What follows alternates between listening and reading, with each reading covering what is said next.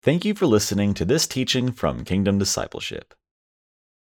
In John chapter 19, we find the sad and disturbing account of Jesus being flogged and tortured. We must always remember that Jesus willingly accepted this abuse so that he might provide for the forgiveness of our sins and the salvation of our soul. Every human being in the world needs to receive Jesus Christ as their Lord and Savior if they want to spend eternity in heaven with God. Without Jesus, only hell awaits. Let's open our Bible now to John chapter 19 and take a look at this overwhelmingly difficult account of Jesus being flogged and tortured on our behalf.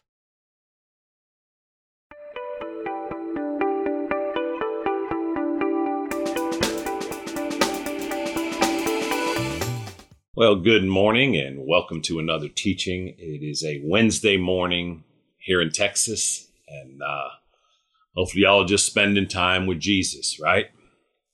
We talk about it every week, twice a week, and I repeat this over and over and over again because I've certainly found in my own life, and very much when dealing with others, particularly your own family, right? You know, I was talking to a cousin of mine. We were texting back and forth, and he's a sharp guy, right? My boy Jim Jr., right? He's a 50-year-old man now, but I'm telling you, man, it's like a thorn in my side. I love this kid, right? But and he's a professor, he's an educated man, but trying to get him on the right page for Jesus is, I'm telling you, it's work. But I have hope. I love him, and we're working on it, right? But the point I was making is that I have to say the same things over and over and over. Is y'all a family like that? My family, I have to say everything 3, 4, 5, 6 times. Still don't listen. Everybody back talk. Everybody got it figured out. It's about the word of God. Life is about Jesus. Now listen, I love them all. Lord Jesus, have mercy on us. But the meaning of life, the very meaning of life, Junior, is spending time with Jesus, right, Faith? That's all that matters, is growing to know Jesus, growing to spend time with Jesus, growing to know his love, growing to obey him, right? I said it before, Jesus Christ is the coolest person as you grow to know him, right? Now, he's still your God, your Savior, your Master, your King, but he's your friend. And as you grow to walk with Jesus and just to learn of him and just to see how he moves and just his manner in the Gospels, it's incredible. So thank you, Lord Jesus. It's a hard teaching today. We did this at Bible study yesterday. We're in John chapter 19. Lord willing, we'll get through verse 16. John 19, verses 1 to 16. And this is Jesus before Pontius Pilate. And it's hard to study. When you really study these verses, right, Corinne? They're difficult, right? Rap, when you just really break down John 19, 1 to 16, it's hard. So, Father, we just thank you for your mercy, your favor, your goodness, and your grace on our lives. We thank you for your love. Father, we thank you that we have our Bible and that we can study our Bible and spend time in our Bible. But Father, above all, we thank you for Jesus, our only Lord and Savior and Master and King. Lord Jesus, we thank you for becoming a human man for us. We thank you for living a perfect, righteous life for us. We thank you for dying a torturous death for us. And we thank you that you are alive and risen today, and we worship you, Lord Jesus.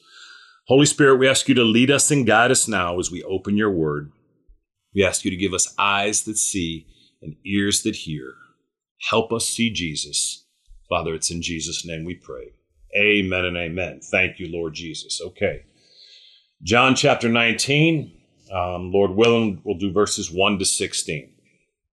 Verse 1. Then Pilate took Jesus and had him flogged. The soldiers twisted together a crown of thorns and put it on his head. They clothed him in a purple robe and went up to him again and again, saying, "Hail, King of the Jews!" And they struck him in the face.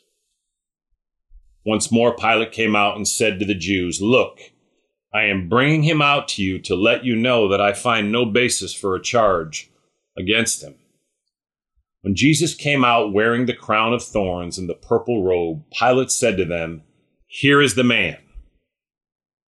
As soon as the chief priests and their officials saw him, they shouted, "Crucify! Crucify!" But Pilate answered, "You take him and crucify him. As for me, I find no basis for a charge against him." The Jews insisted, "We have a law, and according to that law, he must die, because he claimed to be the Son of God." Verse 8, when Pilate heard this, he was even more afraid, and he went back inside the palace. "Where do you come from?" he asked Jesus. But Jesus gave him no answer. "Do you refuse to speak to me?" Pilate said. "Don't you realize I have power either to free you or to crucify you?" Jesus answered, "You would have no power over me if it were not given to you from above. Therefore, the one who handed me over to you is guilty of a greater sin." From then on, Pilate tried to set Jesus free, but the Jews kept shouting, "If you let this man go, you are no friend of Caesar. Anyone who claims to be a king opposes Caesar." When Pilate heard this, he brought Jesus out and sat down on the judge's seat at a place known as the Stone Pavement, which in Aramaic is Gabbatha. It was the day of preparation of Passover week, about the 6th hour. "Here is your king," Pilate said to the Jews. Verse 15, but they shouted, take him away, crucify him." "Shall I crucify your king?" Pilate asked. "We have no king but Caesar," the chief priests answered. Finally, Pilate handed him over to them to be crucified. Thank you, Lord Jesus. When we break these verses down, Becky, I mean, they're just, it ought to give us, as Christians, it ought to give us such pause. It ought to give us such, it ought to bring us to a place of repentance. Just really over the last, 24 hours. Again, I did this at Bible study. I was preparing for teaching this yesterday, and just in thinking about it, just thinking about all that Jesus has gone through, and think about how selfish I can be at times, how frustrated I can be when things don't go my way. I still, maybe y'all are better than me at this, but I still am not at a place where I am content when I'm going through trials or difficulties or hardships or just unpleasant times. I don't like it, right? And yet the Apostle Paul, remember in Philippians 4, said he's learned the secret to be content in any and every situation. I apparently have not grown to learn that secret, because I am more content when my circumstances are the way I like, right, Junior? But when my circumstances are not to my liking and I perceive them difficult, right? I'm not as content. And that's just not okay, Lord Jesus. I ask you to forgive me, Lord, and I ask you to help us, Lord, to really understand the price that's been paid for our forgiveness, Lord. All right, John 19, verse 1. Then Pilate took Jesus and had him flogged. As I was preparing for this and just reading what the historians say this flogging was, it was a beating and a torture that's literally unimaginable. The fact that the Apostle John just says flogged and doesn't bring in details is notable. They would have used, apparently the scholars said, whips with bone attached to the end of the whips, right? Let's say it was a 5-cord whip. It would have bones attached to it, and literally it would rip open the flesh when you would strike the person. Some people died during the flogging. Some people went into shock. Most people just passed out, right? They fainted from the pain. It was brutal. It says Pilate took Jesus and had him flogged. Now we're going to see that Pilate's hope here in the flogging is that he's going to hope that if he has Jesus badly beaten, that, that'll be enough and that'll be sufficient, and he won't have to crucify him because he doesn't want to crucify him. Okay. And, as we read down there, he's going to be even more afraid, right? Remember verse 8, when Pilate heard this, he was even more afraid. And what you're going to see here, y'all, is that Pilate probably had seen, who knows, 30, 40, 50, 100, we don't know. But he consistently would have interviewed prisoners and made decisions for them, right? People who had broken the law, people who were captive. And so he would have had a lot of experience in speaking to people who had been arrested, who had been captured. And so he was used to how prisoners behaved, right? Prisoners would generally often beg for their lives, of course. They would be belligerent toward him, right? But never, ever did someone like this stand before Pilate. No one had this disposition. You're going to see Jesus has this, he's just got this controlled authority about him, right? He's not worked up. He's peaceful.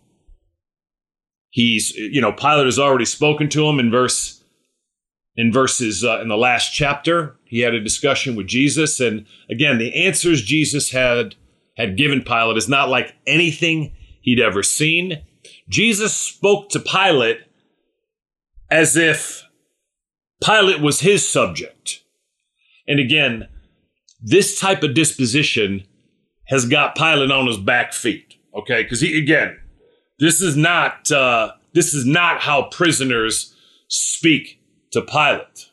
They're not controlled. They're not articulate, and they don't speak with a certain authority that he had clearly never seen, not in anyone, let alone someone who's supposedly guilty and deserving of, to be killed, to be crucified, to be executed, right? So Pilate has him flogged, and again, the brutality of it, there's no words, but we're going to get this details here of what the soldiers did. And now this wasn't necessary, but just how sadistic these soldiers are and the pleasure they take in torturing Jesus.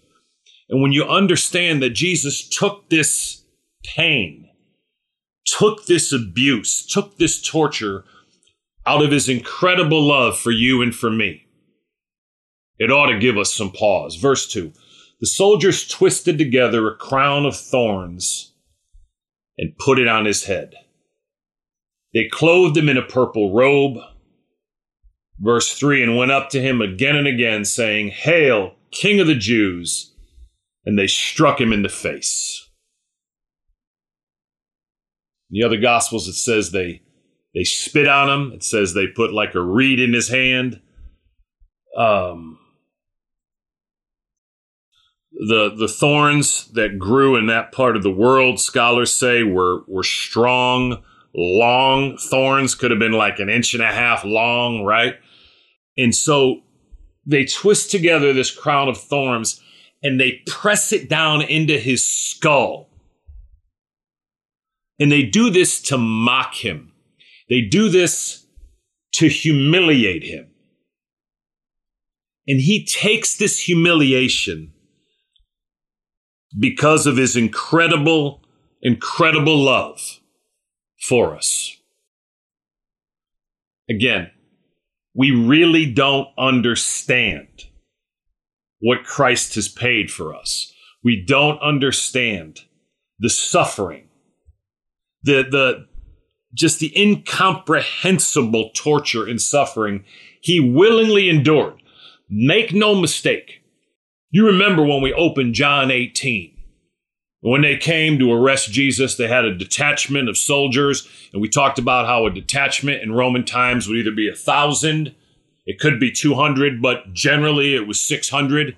And so most scholars say it was 600 soldiers that Pilate sent with the chief priests to arrest Jesus, because Jesus had been known to have a lot of followers, right? There were times when he spoke to 20,000 people.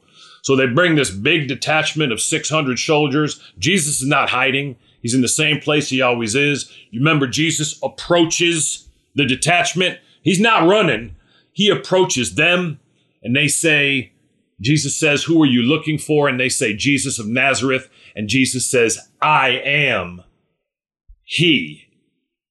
And you remember in chapter 18, it said, all the soldiers drew back and fell to the ground. Yeah. He said the two words, "I am." You remember in Exodus 4, when Moses said, he's talking to God, and Moses said, who am I going to say sent me?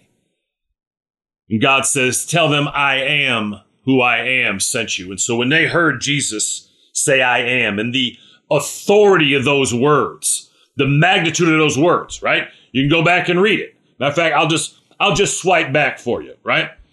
So Judas leads the detachment in chapter 18, verse 3. It says, "So Judas came to the grove, guiding a detachment of soldiers and some officials from the chief priests and Pharisees."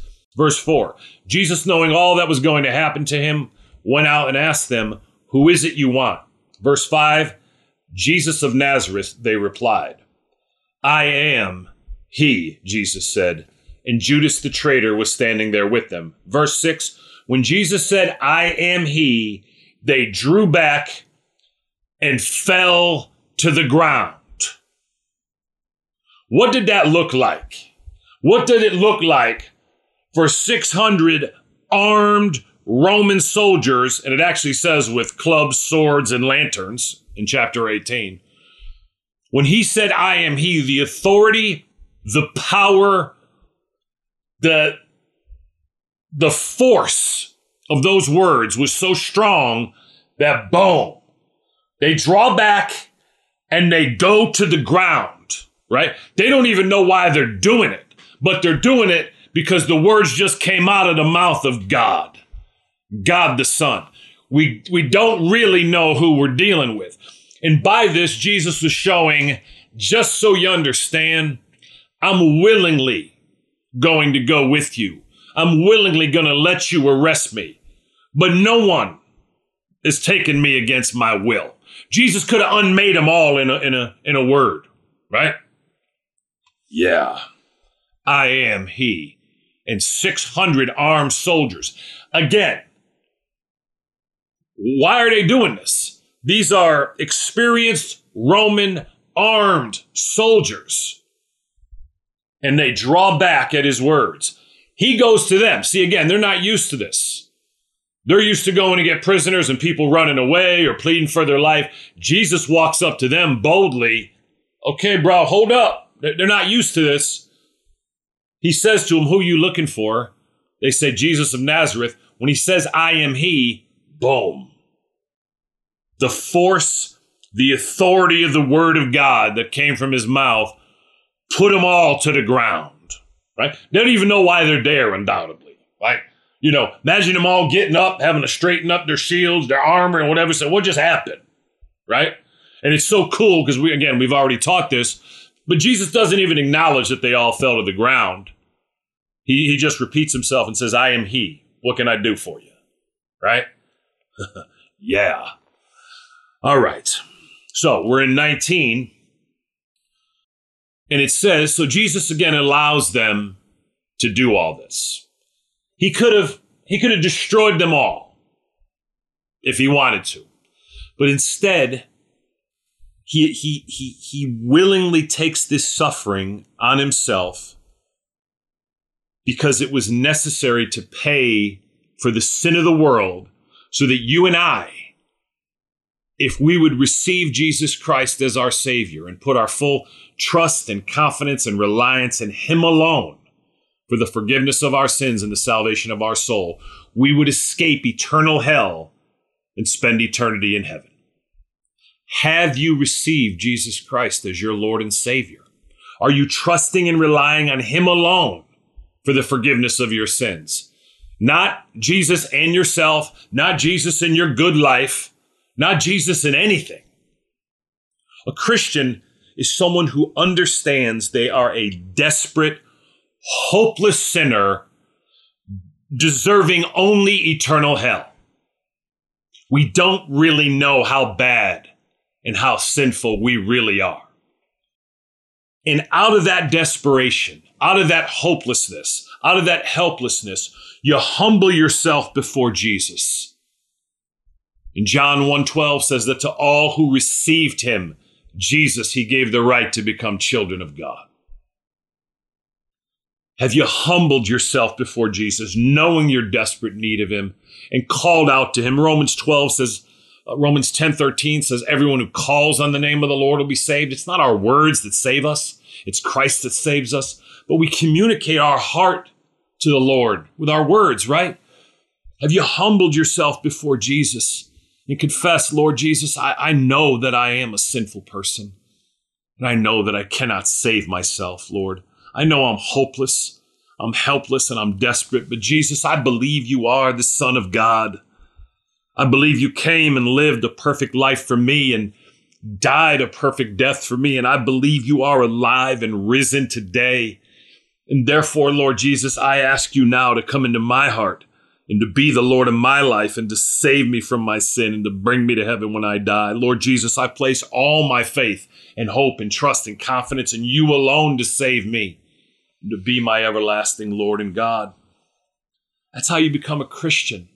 Again, it's not just saying the words. If you're not sure you're a Christian today, if you're not sure that, you're genuinely trusting in Christ. A Christian is not someone who intellectually believes that Christ existed. Of course He existed. It's not even believing that He died on a cross. Of course He died on a cross. A Christian is someone who's trusting and relying on Jesus, has their full confidence in Jesus for the forgiveness of their sins and the salvation of their soul. To believe in Jesus doesn't mean to give intellectual assent to His existence, which is oftentimes what most Christians say when they say, I believe in Jesus.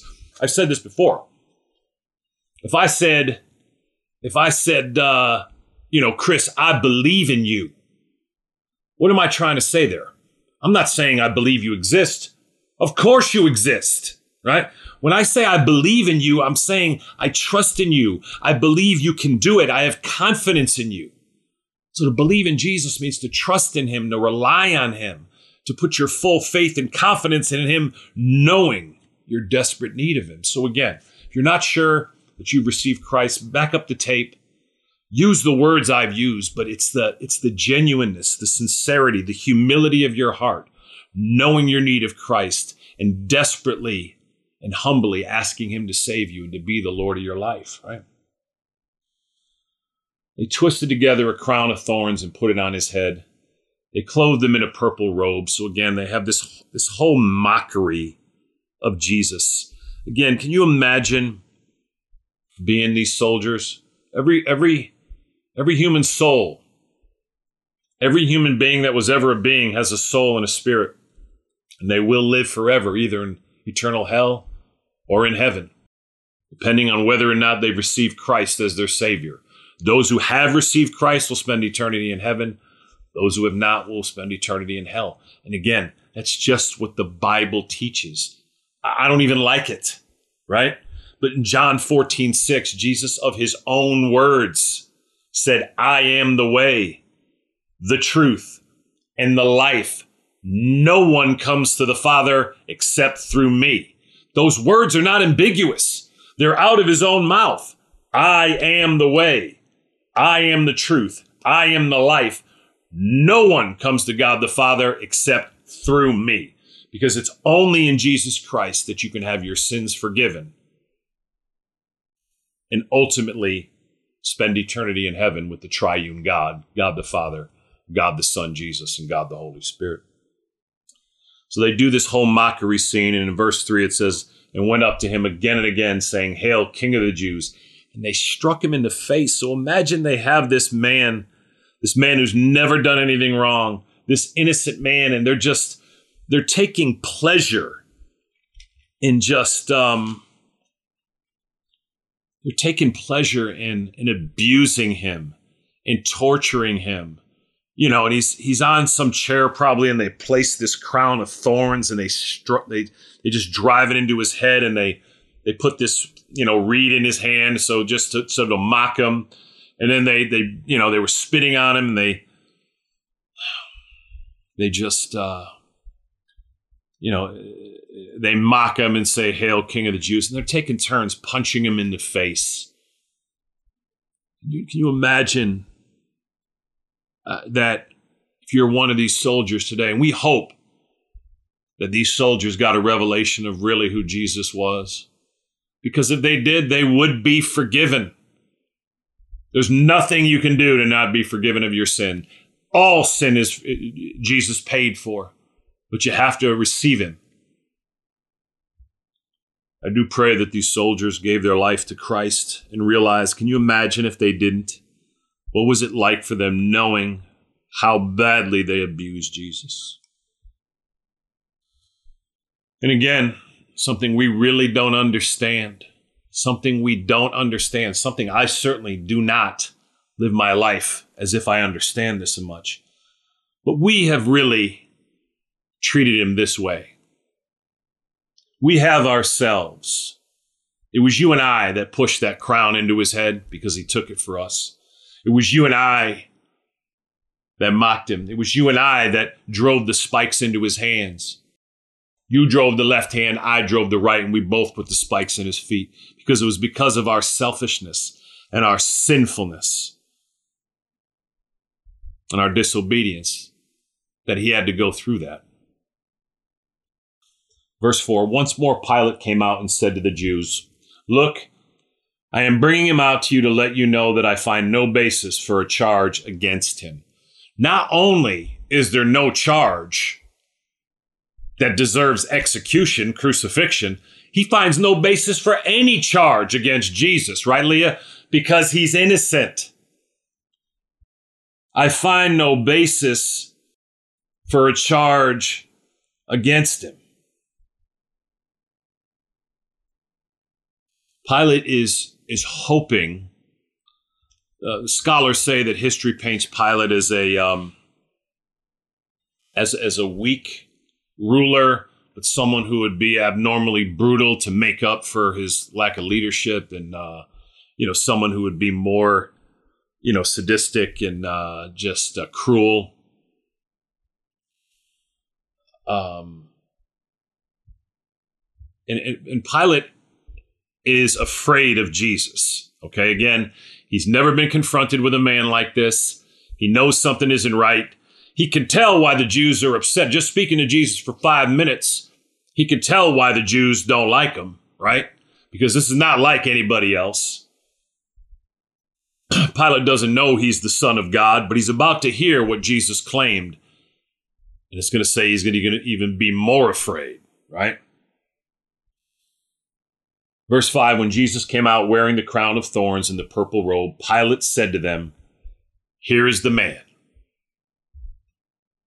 And just so you understand how badly Jesus was beaten, we're going to go over to Isaiah 52, and we're going to read verse 14.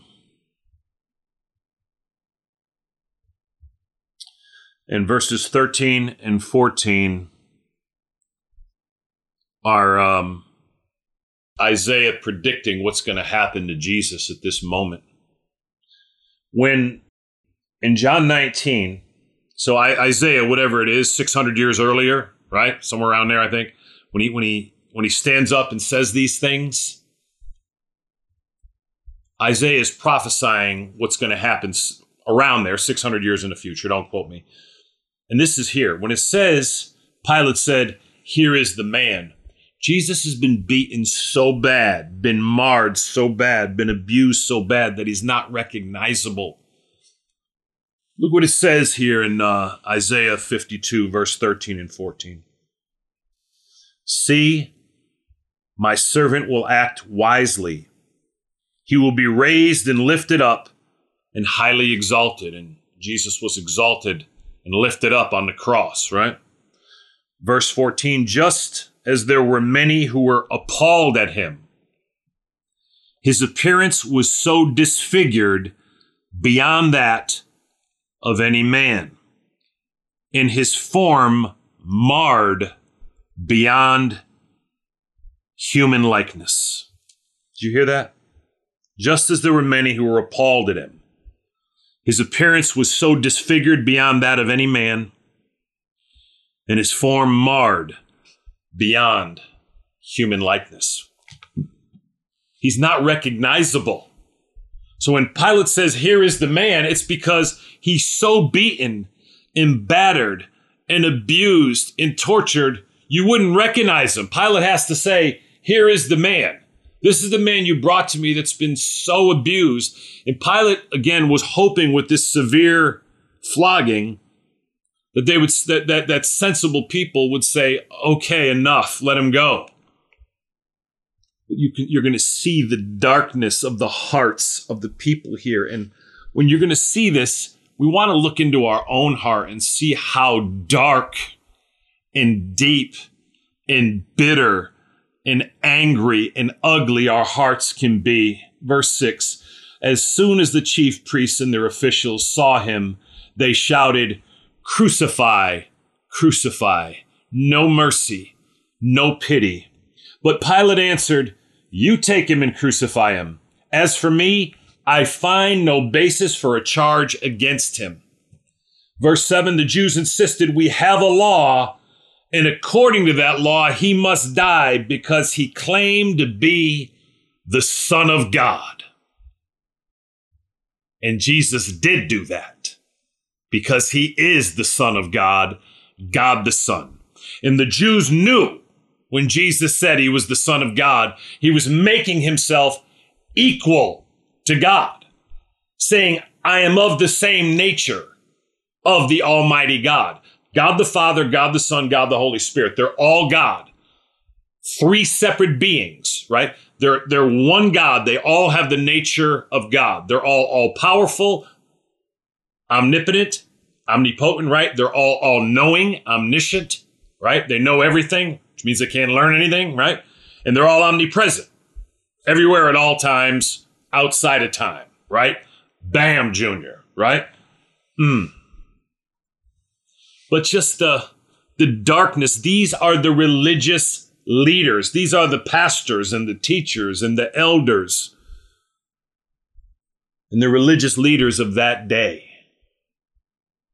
And yet their hearts are so dark. Verse 8. Remember, they just said, we have a law, and according to that law, he must die because he claimed to be the Son of God. Verse 8, when Pilate heard this, he was even more afraid, which means he's already afraid of Jesus. He's already been trying to release Jesus, but now he's even more afraid because he just heard them say that Jesus claimed to be the Son of God. And again, what that means, Scott, is Jesus is of the same nature as God, meaning equality with God, which he is. Yeah. Verse 9. Verse 8, when Pilate heard this, he was even more afraid. 9, and he went back inside the palace. Where do you come from? He asked Jesus. But Jesus gave him no answer.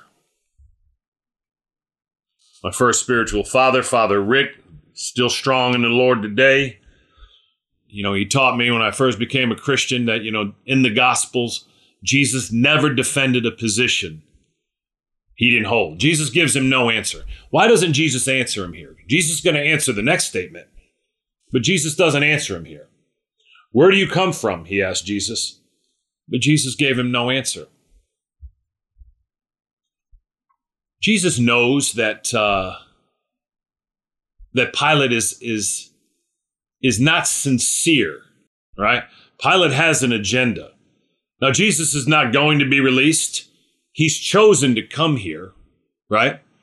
But it's a question that Jesus knows Pilate is just searching and looking for some way to not take responsibility for this. Pilate has the power to release Jesus. Pilate should have repented here. He should have gone out, stood up to the Jews and said, no, I find absolutely no basis for a charge against him, let alone a charge of death that deserves death or crucifixion, right? Or execution. Where do you come from, he asked Jesus. But Jesus gave him no answer. It's not a question that deserves an answer. And what would Jesus say anyway? Right? What would Jesus say to this, y'all? Right? Well, where do I come from? Let me see. Well, originally, for all eternity, I was in heaven. I was in the realm of heaven. But then I became a human man and took on a human form. And now I'm the God man. I'm fully God and I'm fully man. But if you're asking about, I guess, for geography, where do I come from? Well, I was actually born in Bethlehem, as all the prophets said in the Old Testament, right? But then, we had some problems. And so, we went back to Nazareth, but then we had to go off to Egypt, but then we came back to Nazareth, but then me and the family just, about 3.5 years ago moved our home to Galilee. There's really no, what's Pilate going to understand all that? So there's no point in answering the question. And the question is really not of a genuine heart anyway.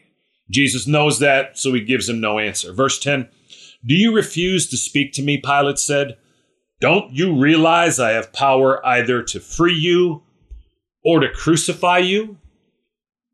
Pilate, again, it's maddening to Pilate just how Jesus handles himself. So he says to Jesus, you refuse to speak to me.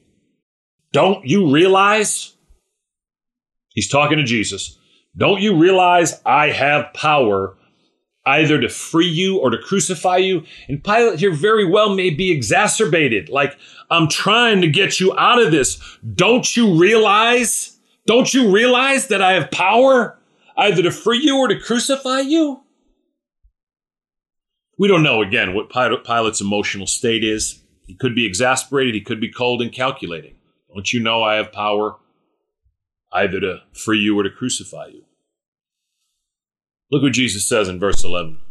Jesus answered, you would have no power over me if it were not given to you from above. Very powerful statement, right? All power is given from above. If you and I are in an unreasonable situation, if we have a difficult boss or, you have difficult parents, or whatever the situation is, and I mean ungodly people now. Obviously, we need our parents to discipline us, right? And as children. But if you're in a reasonable or harsh situation, you could not be in that situation unless the Lord allowed it from above. Our God is sovereign. He's all powerful, right? Our Father, our Heavenly Father, as Jerry Bridges says, either caused the situation for you to be in or allowed it. So either way, it has that, at least his passive approval, right? He either causes it or allows it. So either way, it has at least a passive approval, meaning even if he didn't actually cause it, by allowing it, it has his approval in the fact that he didn't have to allow it, right? You would have no power over me if it were not given to you from above. Jesus makes it clear, right? And Jesus is the one who gave him the power because Jesus came from above, right? Jesus chose this road. Now, again, he submitted to the Father. Again, when you see the cooperation of the three members of the Trinity in the work of redemption and the work of the cross and the resurrection, it's tremendous. You would have no power over me if it were not given to you from above. And then an interesting line after that, Jesus says, therefore, the one who handed me over to you is guilty of a greater sin. So he's saying, Pilate, your sin is real. But therefore, the one who handed me over to you is guilty of a greater sin. So we do see there are some sins that are greater than others. Now, again, sometimes we don't really see what the heavy sins are. We get confused. We think like murder, or adultery, or bank robbery or whatever is our terrible sins. But we don't understand that some of the most deadly sins are the sins of contempt. You know what contempt means? You don't care if someone lives or dies. There's a darkness in that sin that's more than you know. That's murdering someone in your heart, right? The sins of contempt, of bitterness, of unforgiveness. And then that moves on to sins of malice. Malice, when you want harm to come to someone. The sins of the heart. These dark, dark sins. When Jesus says, the one who handed me over to you, again, Pilate's a Roman governor. He doesn't know anything about anything. Caiaphas, the high priest, who in John 18 says that Caiaphas sent him to Pilate, right? He's the religious leader. He's the highest authority representing God in the land. He's like the Pope today for Catholics. He's like the senior pastors of the big churches. He's like the pastors and the elders and all the religious leaders, right? I'm the leader of this ministry. He's supposed to know better, right? As religious leaders, as Christian leaders, we're supposed to know better. Pilate's just a worldly man. He's not Jewish. He's not under the Jews. And so Jesus says, therefore, the one who handed me over to you is guilty of a greater sin. The more revelation we have of Christ, the more accountable we are. Some believe that, again, it was Caiaphas who just in the previous chapter starts out in chapter 18. It says,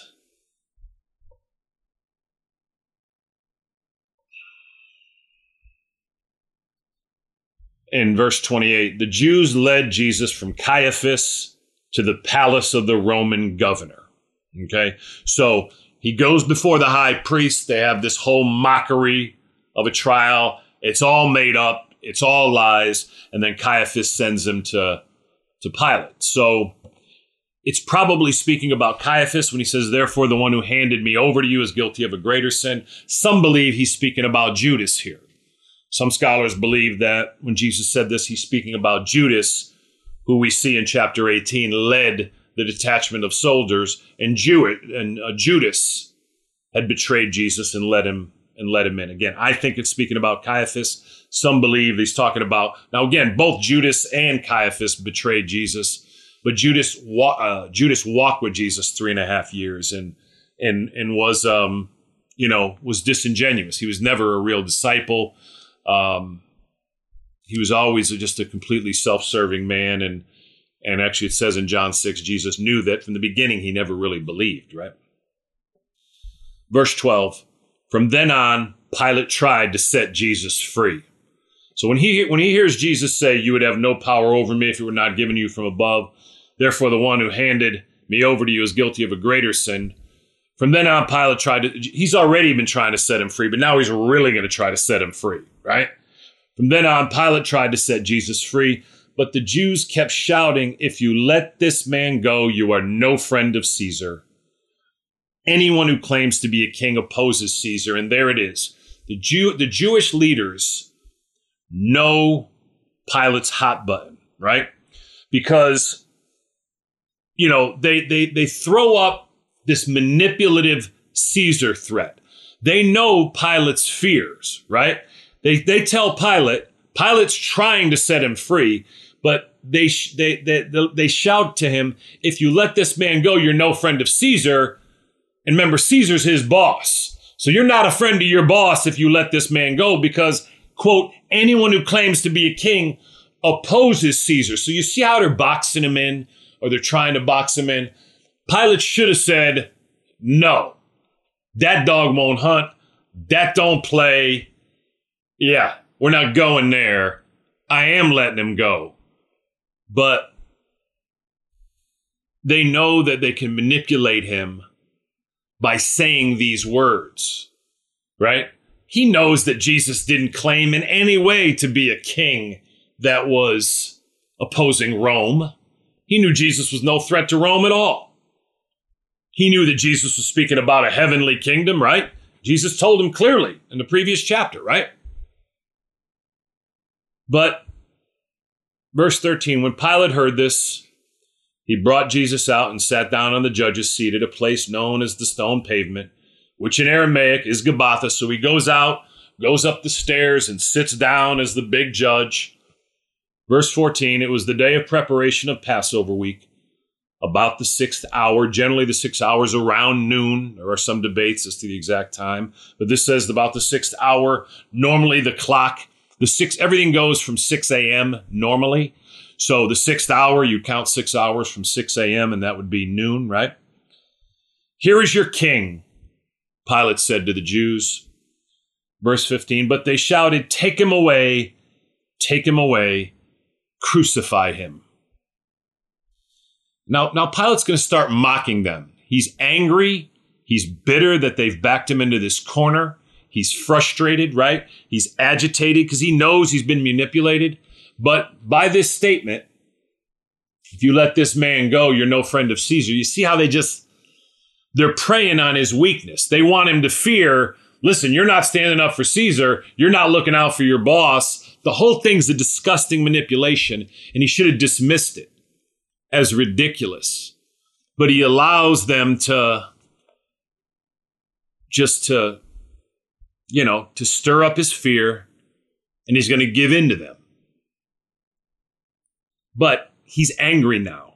He's frustrated, and he's going to start jabbing them a little bit. He's going to give them what they want, but he's not happy about it, right? Here is your king, Pilate said to the Jews. 15, but they shouted, take him away, crucify him. Shall I crucify your king? Pilate asked. And listen to these words.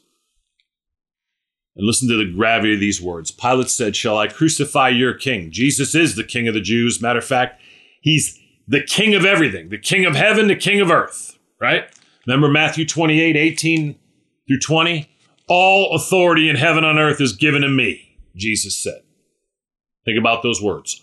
After his resurrection, all authority, right, David?